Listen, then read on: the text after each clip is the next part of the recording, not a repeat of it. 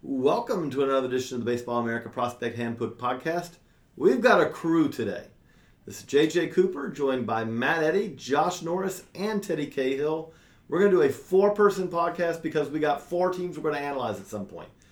Obviously, the Braves made a big trade last night, trading Andrelton Simmons to the Angels, getting back the two top prospects in the Angels organization. We're going to give you a full Angels top 30 today. No, we're not doing that. That would not be fun right now. It's a pretty thin list. We're going to have to work hard for that top 30. Hey, they got a great shortstop back for it defensively. But we're going to talk about that. We're going to talk about the teams that are rebuilding. We're going to talk about the Braves rebuilding project, the Reds rebuilding project, the Brewers rebuilding project, and the Phillies rebuilding project. So we do want to remind you before we do that, though, that it is book season here at Baseball America. We have just wrapped up, or just are wrapping up, I should say, the Baseball America 2016 Almanac. It is the book that you will use for years to come because you pick it up and it's got everything in there. Everything that happened. It is the chronicle of what happened in baseball in 2015. We have, everything from winter ball, in the Caribbean series from early 2016 through the Japan series and Korean series and all of that as well. So check that out. Go to baseballamerica.com/store to get your copy of the 2016 Almanac. And yes, not too far down the road, we got the calendar coming. And we also have, as we're all working on, the Prospect Handbook. But that's coming. We already are in, as you go to baseballamerica.com right now. It's a great time to subscribe because we also are rolling out the top 10s. We've already rolled out the Braves top 10.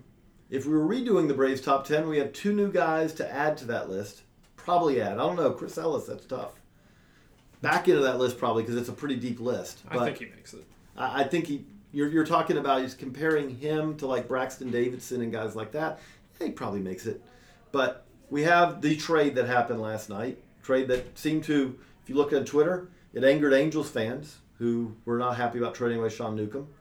I guess maybe Eric Ibar, but probably Sean Newcomb. And Chris Ellis. They were not happy about that either. And then you had Braves fans who were very unhappy to see their team trade away Andrelton Simmons, which I understand from the standpoint of if you're buying a ticket to a Braves game in 2016, Andrelton Simmons was probably the best argument for, man, I'm going to have a fun time here at the game tonight. If you are a Braves fan and you want to go see a brand of baseball that is very good, go see Gwinnett. Gwinnett's going to be really good, just down the street. Unless you're a big fan of Freddie Freeman and you can't live without seeing Freddie Freeman every 3 innings or so, go see Gwinnett. Gwinnett will be a very interesting team this year. Some of those guys will make it to the big leagues at some point as well. But we started this podcast because we were actually all gathered around out in the Baseball America offices talking about this and then realized, well, we probably should just make it into a podcast. But Matt, as you look at this trade, Simmons going to the Angels for Newcomb, Ellis, and Ibar, and Jose Bracena, we should mention, going back as well to the Angels, a catching prospect who has a strong arm and has shown power in the Hitter's Park in Asheville, and then, to put it kindly, fell apart in High A this year. Although on Twitter, like most of the national writers who got quotes about Briseño just straight NP'd him. So, yeah, and I think that's a little strong because he is a young catcher with a strong arm and has shown some power potential. I expect catchers take longer to develop. So he's not a great prospect, but he was a top 30 guy last year. I'm not ready to write him off after one really bad year. But what do you see the trade, Matt? I liked it from the Braves' perspective. Like, if you wanted to be optimistic, Newcomb is the best prospect in the system probably, and the best prospect they've acquired in a trade. And realistically, down the road, he's probably their number 3 starter. And Ellis probably fits best in the bullpen. Probably could factor in a late inning relief role. Or could be a back-end starter. Could be. It's going to be hard to see him breaking into a back-end starter role in that organization because it's going to be fighting just to get starts. Yeah, that's possible. But and Simmons has probably already peaked defensively and has not developed offensively. Really any sort of identity. Even the other glove-first shortstops in the game. Escobar has speed. Brandon Crawford has developed into a much better offensive player. Simmons, besides the one power spike a few years ago, has no such identity offensively. Simmons had Crawford had 21 bombs last year, I think. Mm-hmm. That's better than Simmons had that 1 year 17, and then it's gone back away 7, and then I think 3 last year. So I completely understand why they traded Simmons, and this is probably the best offer they could reasonably get. Teddy, what do you think? When my initial thought when the trade happened was that Newcomb was the best pitching prospect that the Braves had acquired in their several trades they've made in the last year, and obviously most of those have targeted pitching. Guys like Banuelos and Whistler and Fried, and now I guess I'm willing to upgrade that to the best prospect period that they've acquired. Yeah, he is. Sean Newcomb's got to be the number one in that system. I think we were having trouble finding a number one prospect for them because Oliveira is such a strange prospect, being that he's already over 30 years old and now moving to left field. It looks like right, yeah, leaving the takes a hit. And some people might say, well, what about Colby Allard? And yeah, but Newcomb's closer to the big leagues, doesn't have the back injury history, so it's an important piece for them to gather. Even though they have all this pitching in it, that's still a big piece. And the other part of this is that when I know some Braves owners probably say, why not Ozzie Albies as the number one? Which Albies is a good prospect, but there is a limit to how much impact that guy can have. I mean, what you're hoping could be a very good player, but he is a solid defensive shortstop, really good feel for the bat. Power is never going to be part of his game. He's just simply too small for power to be part of his game. And while speed will be a part of his game, it's probably not the kind of guy whose speed is going to make a massive impact at the big league level, I would say. I think also that Newcomb is a safer prospect. Yeah, he walked 4 or 5 guys per 9 this year, and that's disconcerting and everything, but he is a guy that spent significant time at Double-A. That you can feel pretty good about being in the big leagues quickly. Whereas Albies, I know John Coppolella said that he didn't want to put it on him, but that Albies could potentially play in Atlanta in 2016. But I mean, realistically, Ozzie Albies needs significantly more development time than Sean Newcomb would. You would think. Yes, I mean Ozzie Albies played last year in Low A. Even if you're aggressive, and we were talking about it out there, the Braves have been very aggressive. They've moved. Andrelton Simmons moved incredibly quickly. I mean, that spring training when everyone became aware of who he was and everything. I mean, that was coming off of a year where he was in Lynchburg. He spent, I guess, like it was 6 weeks probably in Double-A, and then all of a sudden he was in the big leagues. And rewind further back, Rafael Furcal, who I watched in Macon many years ago, he went to High A and basically went from High A to being the Braves starting shortstop, then being arrested for underage drinking when he actually was not underage, which is one of my favorite stories of all time. Like that's commitment to the bit. I'm not. I will take the penalty rather than explain. No, actually, I'm 22. I got to give Rafael Furcal credit. He was like, no, I'm not selling this out. And then later we find out, he was perfectly legal age. He just wasn't going to admit that he wasn't a 19-year-old. So his legitimate ID was also a fake ID. Yes. It's you could go into many cycles there.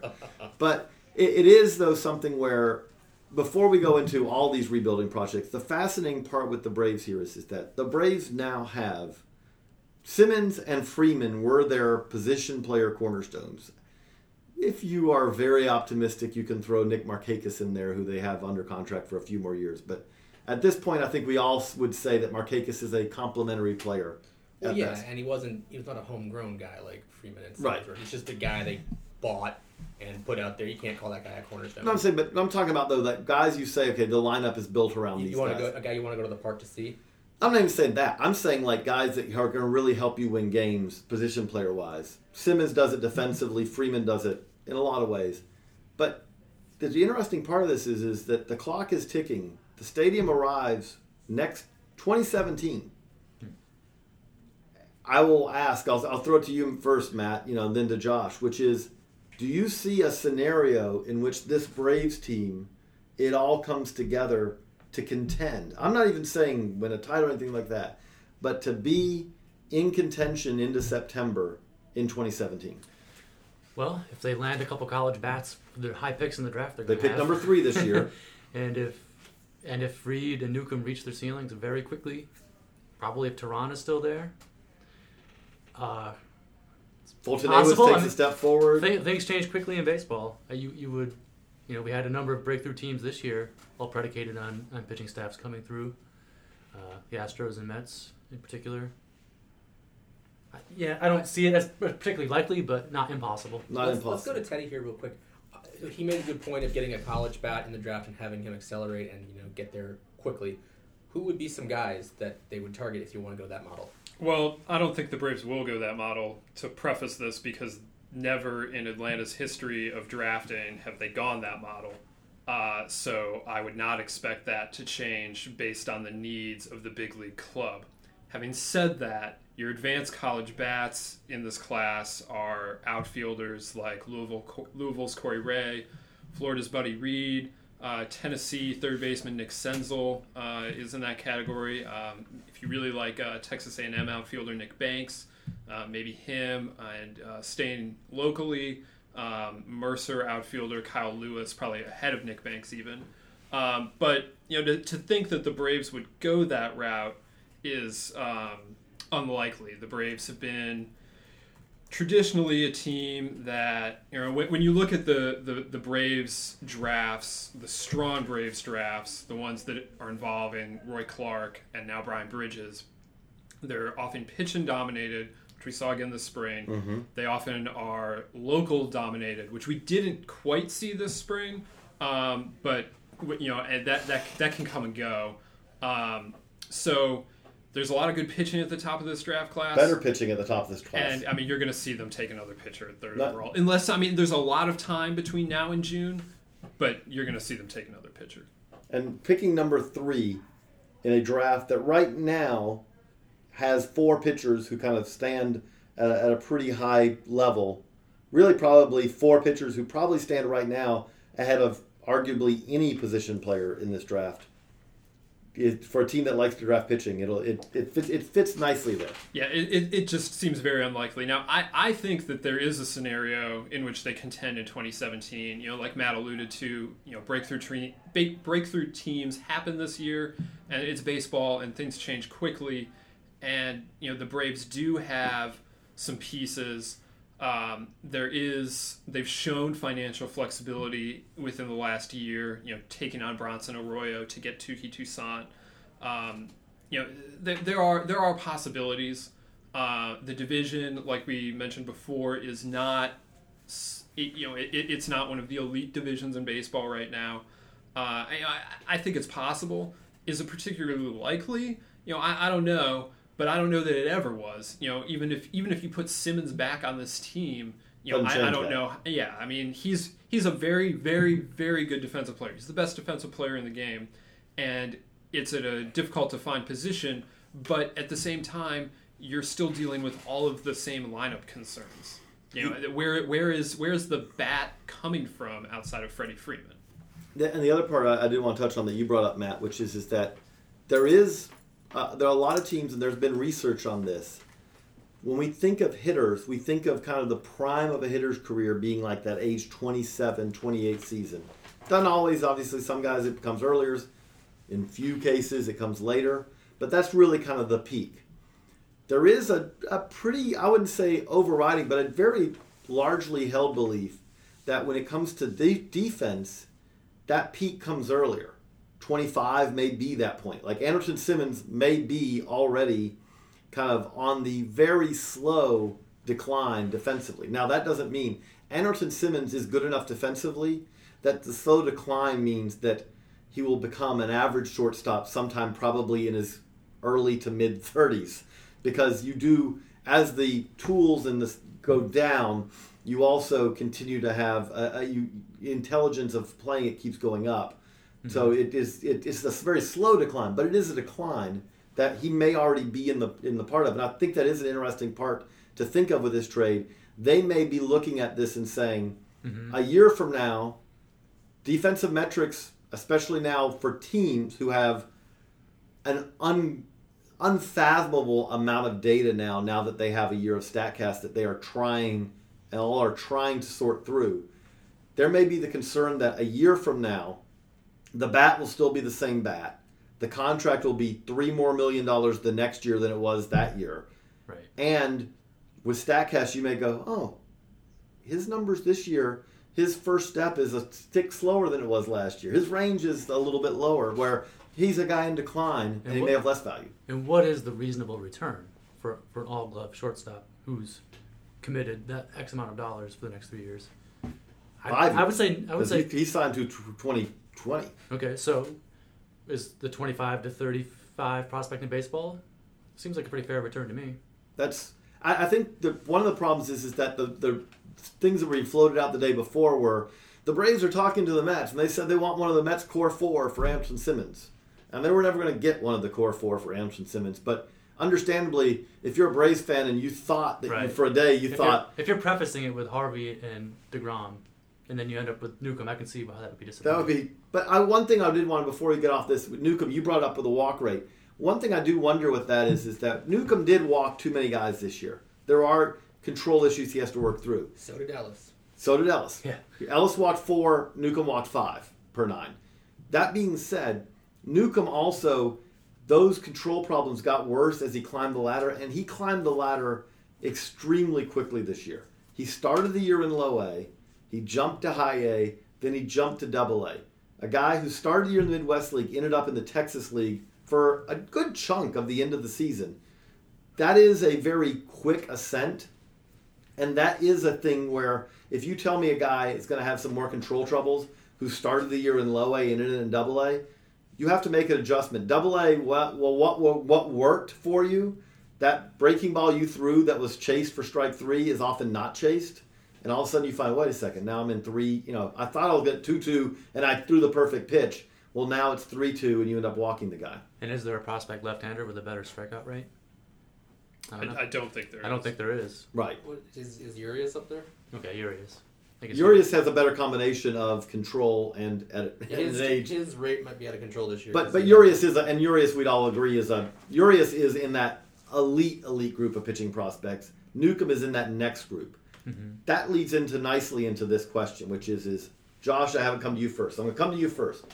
We talked about the 4 teams: Phillies, Braves, Reds, Brewers. These are 4 teams that are in the middle of rebuilding. We're leaving some teams out, but these are the 4 that we're all talking about that I think we can fairly say all 4 of them's farm systems are significantly better right now than they were at the start of the offseason last year.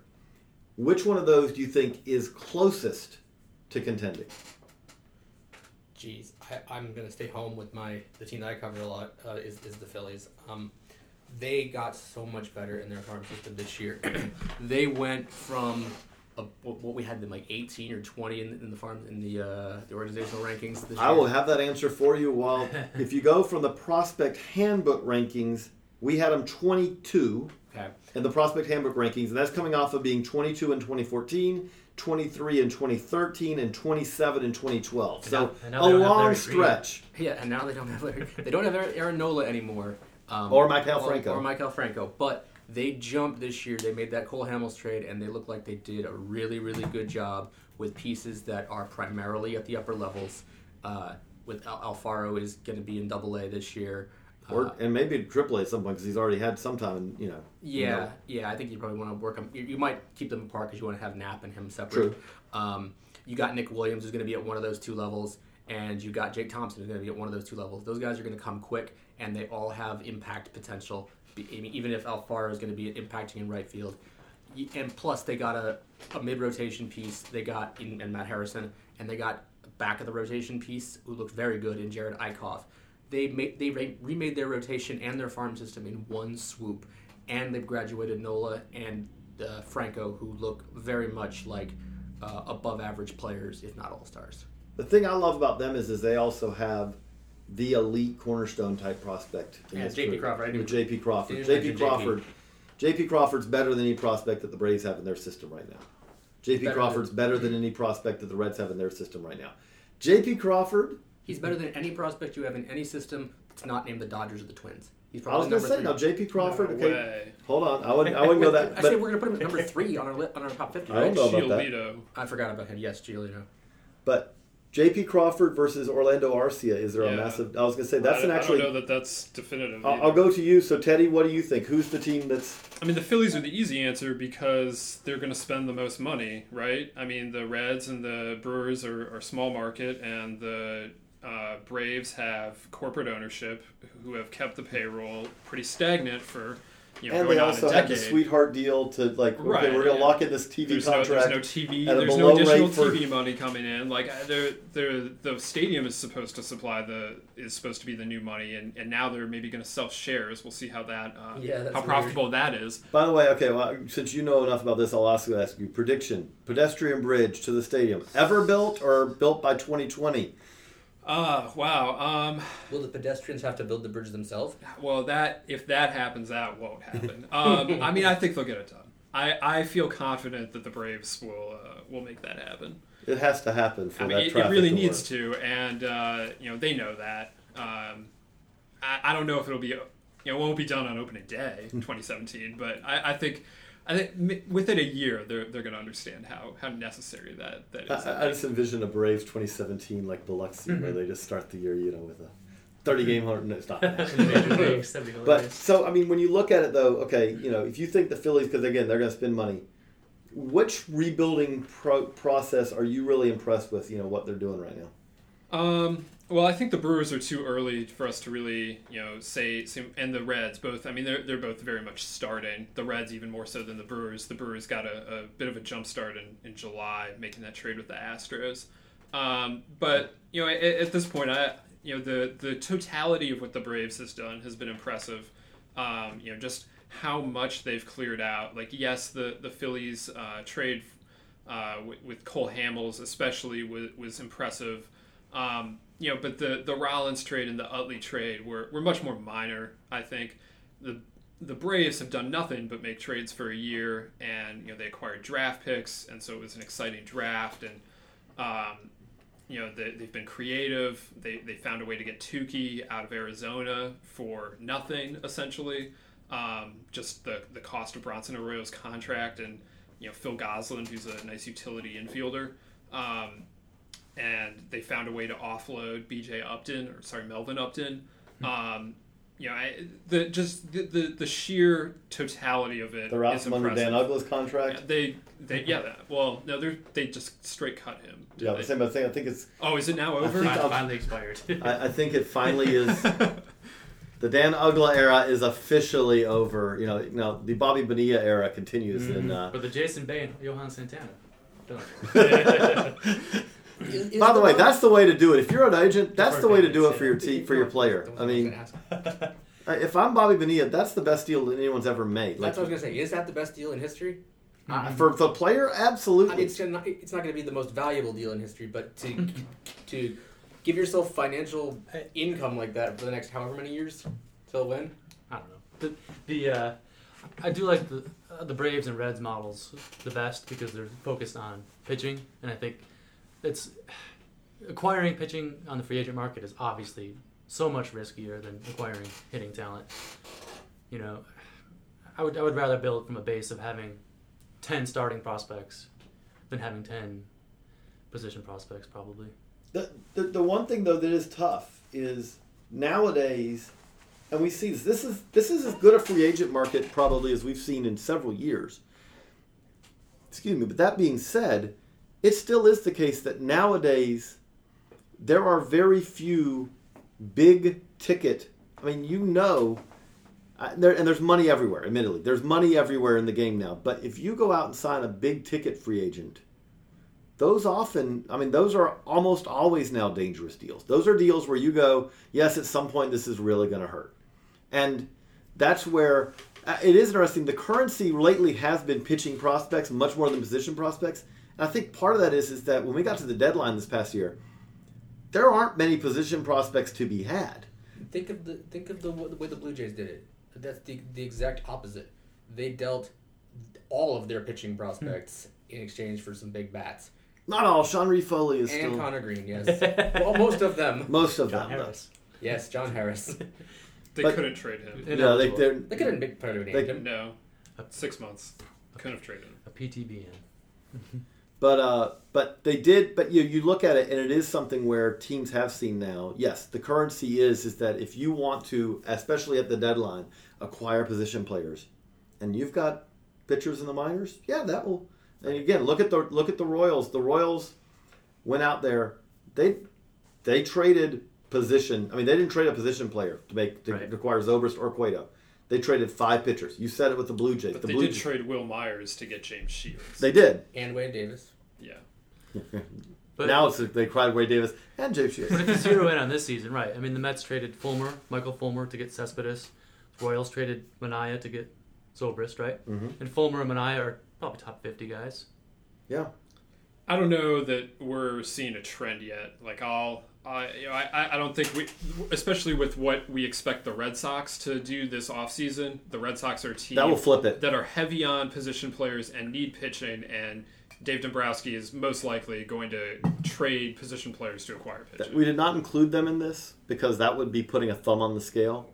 If you ask me which rebuilding process, which even hasn't really even happened, is going to turn around nicely very quickly, I do think that the Red Sox, because the Red Sox have position players that they can trade that will acquire significant talent in return.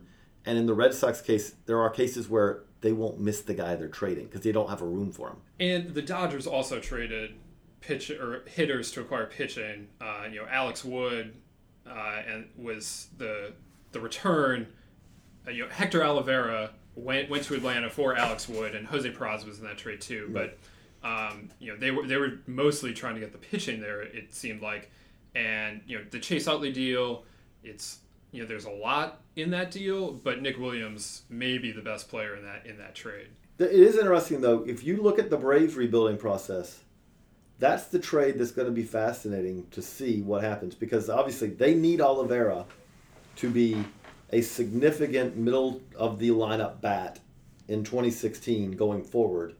Because especially right now, when you look at this, now that Anderson Simmons is gone, I know they got Ozzie Albies coming up, but Peraza is not a top 10 prospect in the game. There's a limit to how much impact he can have. That being said, a middle infield of Peraza and Albies for the Braves going forward would look probably a good bit better than a middle infield of eventually Albies and Jace Peterson, which is what they're looking at right now.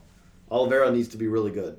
He does, and I'm having a little bit of trouble figuring out the full strategy behind those two trades. I know that they couldn't have known that they were going to trade Simmons when they traded. Right. But they may have had an inkling. Right. They may have had an idea, but Peraza had been moved off of shortstop, and there are questions about whether he can play shortstop long term.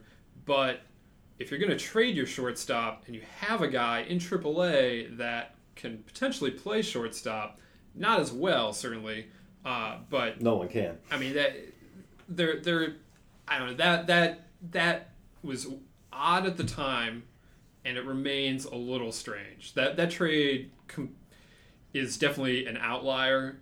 You can see most of the strategy, similar strategy across the various trades the Braves have made. That one does not fit the pattern of the rest of them. Weren't they runner-up for Oliveira in the free agent? They were. I mean, obviously they wanted him a lot, and Alex Wood was a chip they had and everything. But everything else has been about acquiring pitching. In almost every trade they've made, and that one was not. That was to give away relatively young pitching to get position, and literally their best position prospect at the time. Right. To get. But I think you can make the same argument with Wood that you could with Simmons. Like, he'd already peaked as a major league player. And that is possible. Like, there's he always was pretty terrible for the Dodgers. And there's always been concerns. The concern with Wood has always been his delivery is very strange. And it's I don't bring this up like to make light of it. We unfortunately had the passing of Tommy Hanson this past week. The Braves have had a history of trading players in the past with deliveries that are a little bit, of concern, and seeing that trade work out for them. I mean, Tommy Hanson was a guy like that. Jar Jurgens was a guy who had a very good peak, a very early peak, and they were quite happy to trade Jar Jurgens to anyone who wanted him. Do remember, there was a talk at one point that the Royals, they were saying they were shopping Jurgens to the Royals. Will Myers?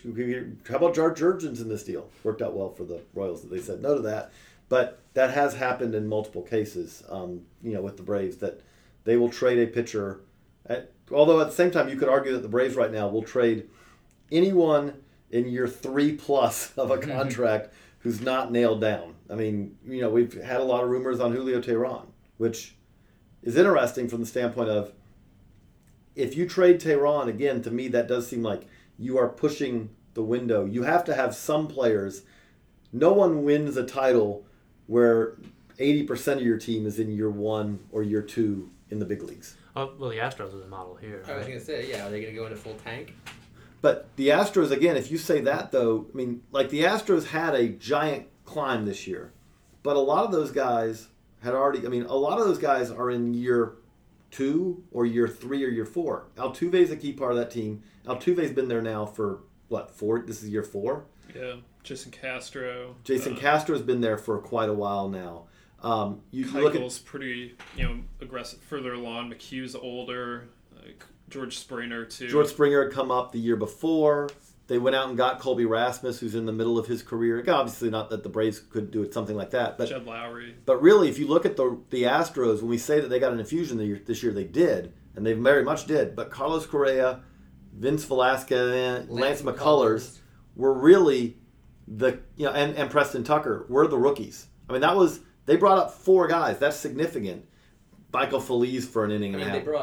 It's easy to dismiss them as 4 guys, but they brought up one of the very best prospects in baseball and a potential to be one of the very best players in baseball. Oh, absolutely. But my point being, though, is that even doing that team had a much more established core. You look at, I wrote about it today at BaseballAmerica.com. The joke used to be that the Royals were the Atlanta Braves West. Pretty much there was a stretch. Matt, you do transactions, you know this. There was a stretch where when the Royals were very talent bereft, that pretty much anyone, it felt like, who was released by the Braves, if you were released by the Braves in the minor leagues... Especially if you were in the organization when Dayton Moore was with the Braves. If you were in the Braves organization when Dayton was there, and you were released by the Braves, you didn't have to call your agent. You would just pack up your stuff and say, where's Kansas City sending me? That was true for a pretty good long stretch. And now with the Braves, it seems to be the Yankees do the same thing with them. Adonis Garcia, Manny Banuelos, Corbin Joseph, Francisco Rondon. I could probably go a little farther, but I don't remember right now. Which is interesting because John Coppolello, it's a while back, but John Coppolello used to be and Gordon Blakely used to be in the Yankee system, so you do have ties there. And now Kylie McDaniel. But you tie it all together, though. You look at it with the Royals are an example of a team that built very much through trades and the farm system. But I think that's a team that tried to basically have them all come up at the same time. Alex Gordon and then acquired guys were the only established guys that they were building around, besides guys who were basically either developed through the Royals farm system or acquired when they were still not full-grown big leaguers, Lorenzo Cain, Alcides Escobar, guys like that. That being said, those guys arrived in 2012, in most part, a little bit 2013, and it was mid-season of 2013 before they started playing well. It was 2014 before they, really kind of arrived. I do think that I feel like with this Braves team, you're looking at right now, unless you pull off a steal of a trade or something where you get already established talent, or you go big in free agency, which I don't see the Braves doing. This feels like a 2018-2019 ETA, more so than... I do think the Phillies are a team, because like you said, the Phillies have some more established talent in some ways almost right now than the Braves do, as far as young guys who've already broken in at the big league level. And on top of that, you have that the Phillies can go out there and spend... Now that they're finally out some of these contracts, they can spend some money. Yeah, I was going to say, but when's the last time they did that besides Cliff Lee? Well, yes, you can say that, but when was the last time the Cubs spent before they got John Lester? And when was the last time the Cubs spent before they're about to spend money? And the other part is that the Phillies spent, they're still, last year, they finally got out from all the guys that they had, their own guys who they extended. Right. We're not even out of it because Ryan Howard's still... Yeah, almost. Ryan Howard's still going, but Ryan Howard, Chase Utley, Jimmy Rollins, Roy Howard, they had Cole Hamels, yeah. They picked the first or second best player in the draft 4 times in 5 years in the late 90s, early 2000s. It was an amazing nucleus. And but what concerns me about their rebuild is I don't think they have the pitchers on hand to be competitive. I think they really need to score in the draft next year. Jim Salisbury wrote about this in the Phillies feature we ran. I don't think they have the pitchers in the system right now to be a competitive team. That's going to be tough, especially in that division, because you were talking about a division. We know what the Mets have. We know what the Braves should have because Right. even with significant attrition, they should have a very good pitching staff before too long. And the Nationals have And the Nationals, a good front two right now. Strasburg is free agent after this year. and you have to figure that Giolito arrives at some point in 2016. Well, and Joe Ross, and I mean the Nationals are not hurting for pitching. I think that the Nationals are the team. We've talked about if you're Twitter, we've got. Okay, I'm gonna have each of you do yours so I don't make sure I don't screw it up. Matt, what's your Twitter handle? Matt Eddy, right? Yeah, Matt Eddy BA. Matt Eddy BA. J Norris NORRIS 427. Ted Cahill. And I'm JJ Coop 36. If you go on Twitter, we were talking about this not that long ago. That you do look at it. I know Dusty Baker is in some ways a controversial hire. I do feel like that Nationals team, the talent it had last year, I feel like that is the team that should be significantly better. I know that they're going to have some attrition from that team. You're going to lose Jordan Zimmerman. Right. You're going to have some attrition. That being said, I still feel like that is a team that should be significantly better in 2016 than it was in 2015 because it still has, when we talk about the best player, they've got arguably the best player in the game in the prime of his career, Bryce Harper, coming off of a monster year. Is it the prime of his career? He's 22. Yeah, well, I do think with guys like that, the year he had, if he exceeds that by much more, then we are talking. He's moving into the Bonds with the big headache. The idea He's Bonds that with the big hair. I don't know how deeply we want to get into the idea of primes and when your prime comes, but the idea that your prime is when you're 27 or 28 as a position player anymore is basically dead. Like he probably is in the prime of his career. He probably came early, but he probably is in the prime of his career because what we've seen in the last 10 years is that older players, like your prime does not extend to your 30s anymore. No. Sorry, Mike Trout. Sorry, Bryce Harper. You're not going to be this good when you're 31. It's over. But not over. It's just you'll just be one of the better players in the game. Sorry, Jason Hayward. that era is over. They will be very good still, but the era where you're good into your mid 30s, like where you're one of the best players in the game, that's not coming back. The thing I would say with that is that when I said that he's at his peak is that if you look over history, usually guys get better and better in their early 20s. That is absolutely true.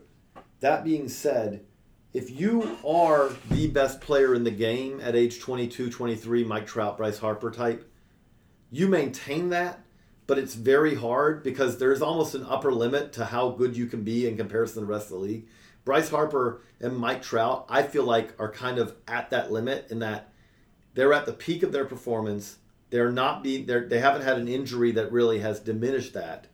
And they may just keep doing this for the next 5, 6, 7, 8 years, which would be exceptional. But it is hard to be better than Bryce Harper was this past year. That being said, if the Nationals get the next 4 years or 3 years or whatever it is till free agency of Bryce Harper like this, you have the cornerstone to build around. And then it's a matter of, okay, let's fill in the pieces. I mean, the Nationals are plenty well prepared, and I mean that's a force to be reckoned with. I don't care how disappointing this season was. They still finished, far and away above the other teams of the division besides the Mets. So I mean, just to attain the level that the Nationals had this year, the Braves and the Phillies have a lot of work to do. And the Marlins. Yes. I don't know. I mean, if I'm the Marlins right now, this looks really The really Marlins aren't in a rebuild, and we haven't talked about them because of that. Like, they aren't officially in a rebuild, but I don't know what they're in. It's amazing to say that team stinks, on toast with Giancarlo Stanton and Jose Fernandez. I mean, both of them have been significantly injured in the last 2 years. Are those guys actually those guys anymore? I mean, we don't know that. Sure. I was going to say, Jose, he may fight you over that. He may, he's heard this before for me. I'm going to catch you with Stanton. I mean, I thought Stanton was really good this year until he got hurt again. I mean, he's missed a lot of time in the last 2 years. Stanton when he wasn't hurt. Yeah, but he has injury issues. But which rebuild do you like the best? Did you give your answer earlier? Let me just talk about the Reds and the Brewers because I think that those rebuilds are both going very well. And I think that the Reds, I mean, we're recording this on a Friday afternoon. I feel like that if you're listening to this on Monday, this may be somewhat outdated because it would not shock me if the Reds made more trades like soon. Those reports are out there. Aroldis Chapman is not going to be Reds fans, you have seen Aroldis Chapman wear your uniform for the last time, at least for a long time, because he's getting traded. And I'll say this, you trade Aroldis Chapman, you're going to get a nice haul back. And again, I do feel like that is a team, Todd Frazier, Jay Bruce, Brandon Phillips, if he'll waive the no trade. I mean, Joey Votto, again, if he'd waive the no trade, I wouldn't say that they would not listen to see what could happen. But you look at that team, we talk about the Braves pitching. I like the Reds pitching a lot. They sent a whole lot of starters to the big leagues last year, and we got to sort through some of them. We saw some pretty good highlights from Raisel Iglesias. Anthony DeSclafani looks like a solid back-of-the-rotation starter. No more than that. Michael Lorenzen had a rough debut. I wouldn't be shocked at all if Michael Lorenzen ended up being the closer for the Reds after Aroldis Chapman leaves. He did that role in college.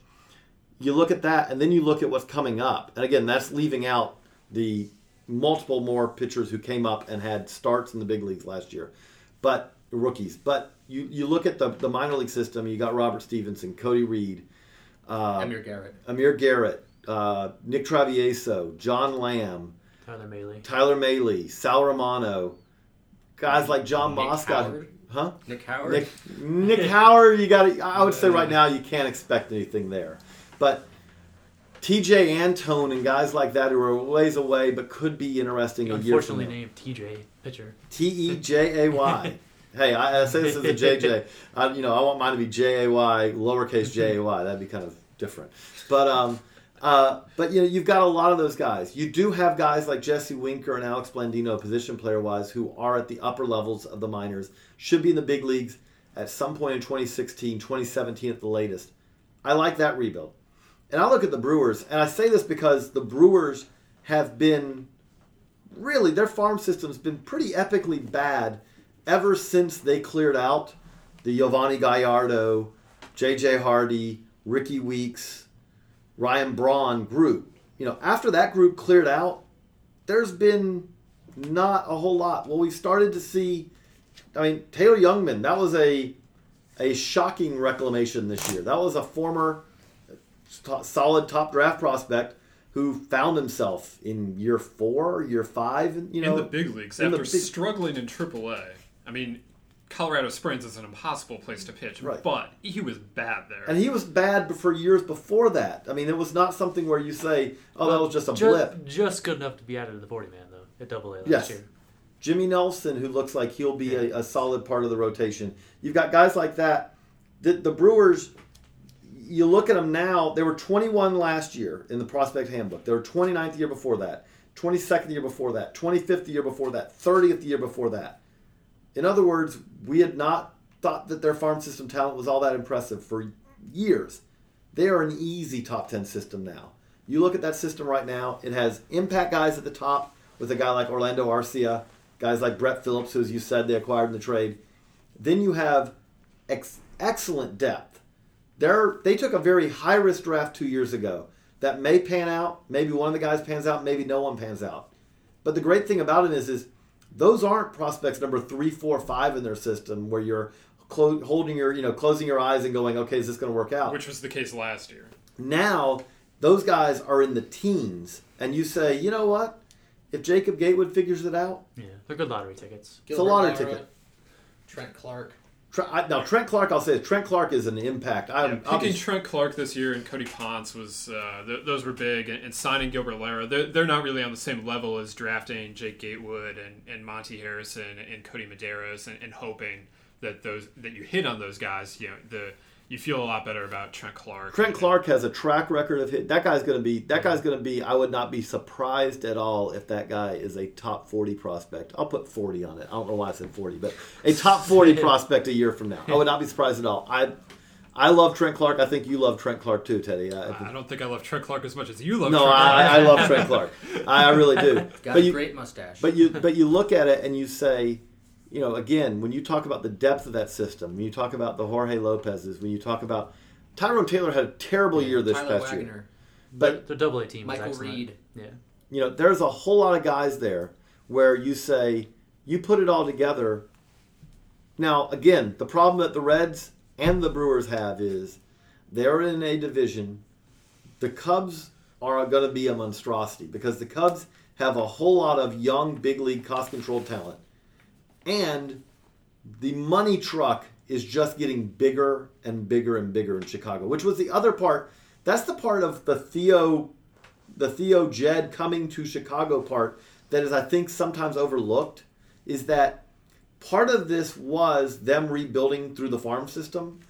The other part of it is something that they had experience with in Boston, is taking a team that really was underperforming as far as getting the most out of what the money that was out there to be had. Fenway Park is dramatically a bigger money generator now. Nesson is a bigger money generator now than it was when Theo Epstein took over in Boston back a little over a decade ago. You look in Chicago, the rebuild of Wrigley is halfway through. It's going to be a massively bigger revenue generator going forward there. There's now talks of, the Cubs, maybe we need to have our own network. I can't imagine that won't happen at some point, even with the problems we've seen in LA with their network and all that. You do that, if the Cubs all of a sudden are which they by logic should be, a $200+ million a year payroll type team, makes it very hard for a team like Cincinnati, a team like Milwaukee, who is never going to have that kind of resources to compete with a team that's already very well run. That's the rough part of it. Pittsburgh's very well run, but if you're the Reds and Brewers, you can say we can catch Pittsburgh because you know what? They don't have any advantages over us. St. Louis, they have advantages, but they're still in a different notch of advantage to what if Chicago is running well. Chicago is, that's bringing in giant trucks of money. Right, yeah, but the Dodgers and Yankees and Red Sox don't win the division every year either. No, I'm not saying it does not mean that you will absolutely... But it's a big hill to climb. The best way to put it, though, is the Red Sox, Yankees, Dodgers, because of that money, what it means, though, is they go in it every year. I know the Red Sox have been terrible 3 of the last 4 years. They won it the other one. But they go into every year. There are no rebuilding years there. Because if you have that kind of payroll, the Dodgers will not rebuild over the next decade. Because with that kind of payroll, it's going to be every year. The difference is that what makes that difference is the Cubs should be there every year. And now the Reds, the Brewers are aiming for... The Reds had a window. They did a great job of developing. The Brewers had a window. And then it all petered out. Now they're aiming for their next window. What it does is it makes that division look more like the AL East at its peak, when you had, in addition to the Yankees and the Red Sox with their massive payrolls, you had the Rays at a time when everyone considered them to be the smartest team in baseball. And, you're looking at like Toronto as a dark horse a lot of those years. And it makes... And then Baltimore had that... Right. It makes the NL Central look a lot more like that than a division that it looked like just a few years ago when it was the Cardinals and then like the Brewers suddenly came on and, the Reds, it was much more competitive. There's a lot more parity in that division. Several teams won division titles, but it was parity not because everyone was going crazy together.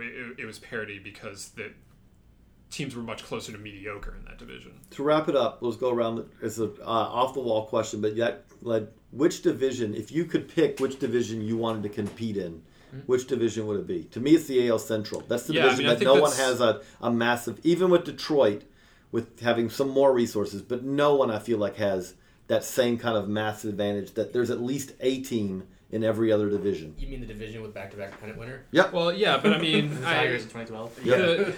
Yep. I think that's part of it, though, is that it is easier. Everyone can compete in that division. It's a tough division, but, there's... Unless the White Sox start spending a pile of money they're out always of nowhere, but they're not going to have they're never going to have the revenue that the Cubs should have. And the Tigers were Mike Ilitch, apparently there was a report, I don't remember where I read it, but that he took out a checkbook at a meeting with the front office lately to illustrate how ready he was to go after it again. But that there are limits there. It's Detroit, and that is a team that is being funded by an owner who really wants to win, because they do not have massive advantages that, say, like the Dodgers do. No, there's nothing that separates Detroit from Minneapolis or Cleveland, in terms of market advantages. True. If I had to win games in 2016, I would take the NL East. I would just want to play 3/5 interdivision against the Braves, Phillies, and Marlins. I said You say the same thing? And with But that, long term, yeah, probably the Central. with that thought, that mean the Mets are the beast of that division right now, I guess. Who are you waving at? But their stuff is predicated on pitching, and as we know, pitching is a pop away from crumbling under you. The thing that's interesting, again, we'll wrap this up, but the Mets are going to be an interesting offseason because that's a team that did some very astute moves. I mean, Cespedes really did make an impact. Conforto arriving, that's something they can build on for years to come. But they come into the offseason and they can look at it and say, we have some clear needs too. Especially, they're going to have multiple players that they have to replace because they're probably going to lose them. Although if I'm Daniel Murphy, they're going to come down to the wire today. They haven't, that qualifying offer. I have to give that long and hard thought about whether that sounds like a pretty good paycheck for. You probably will turn it down, but that sounds like a pretty good paycheck for 2016 if I'm Daniel Murphy. He won't join Colby Rasmus. We'll see. It'll be interesting to see. But thank you everyone for the download. Do remind you again, baseballamerica.com. You can /subscribe. You can get all of the top 10s. We're right now wrapping up the NL Central. We're in the middle of the NL Central. Pirates top 10 just went up. Very good top 10. We'll be moving on to the NL West before long. We will be rolling along. We're just going to keep rolling them out. We have the chats with that. We got the early draft preview top 100s will be coming before too long for college and high school. We just did all the recruiting coverage, which you can check out Teddy's recruiting coverage and everything. A lot of stuff there. BaseballAmerica.com/store. You can check out the books. It's the middle of the book season. We basically finished one in the almanac. Calendar's wrapped up. We also have the Prospect Handbook, which we're in the midst of doing. Are we doing that this year? I know. Have you noticed that? I know we are. You know we are because it haunts our dreams. It's about to get crazy. It's a fun book. It's especially a fun book to read. There are times that the production of it is not so fun. But thank everyone for the download and the listen. We'll be back again next week. For Matt Eddy, Josh Norris, Teddy Cahill, I'm JJ Cooper. So long, everybody.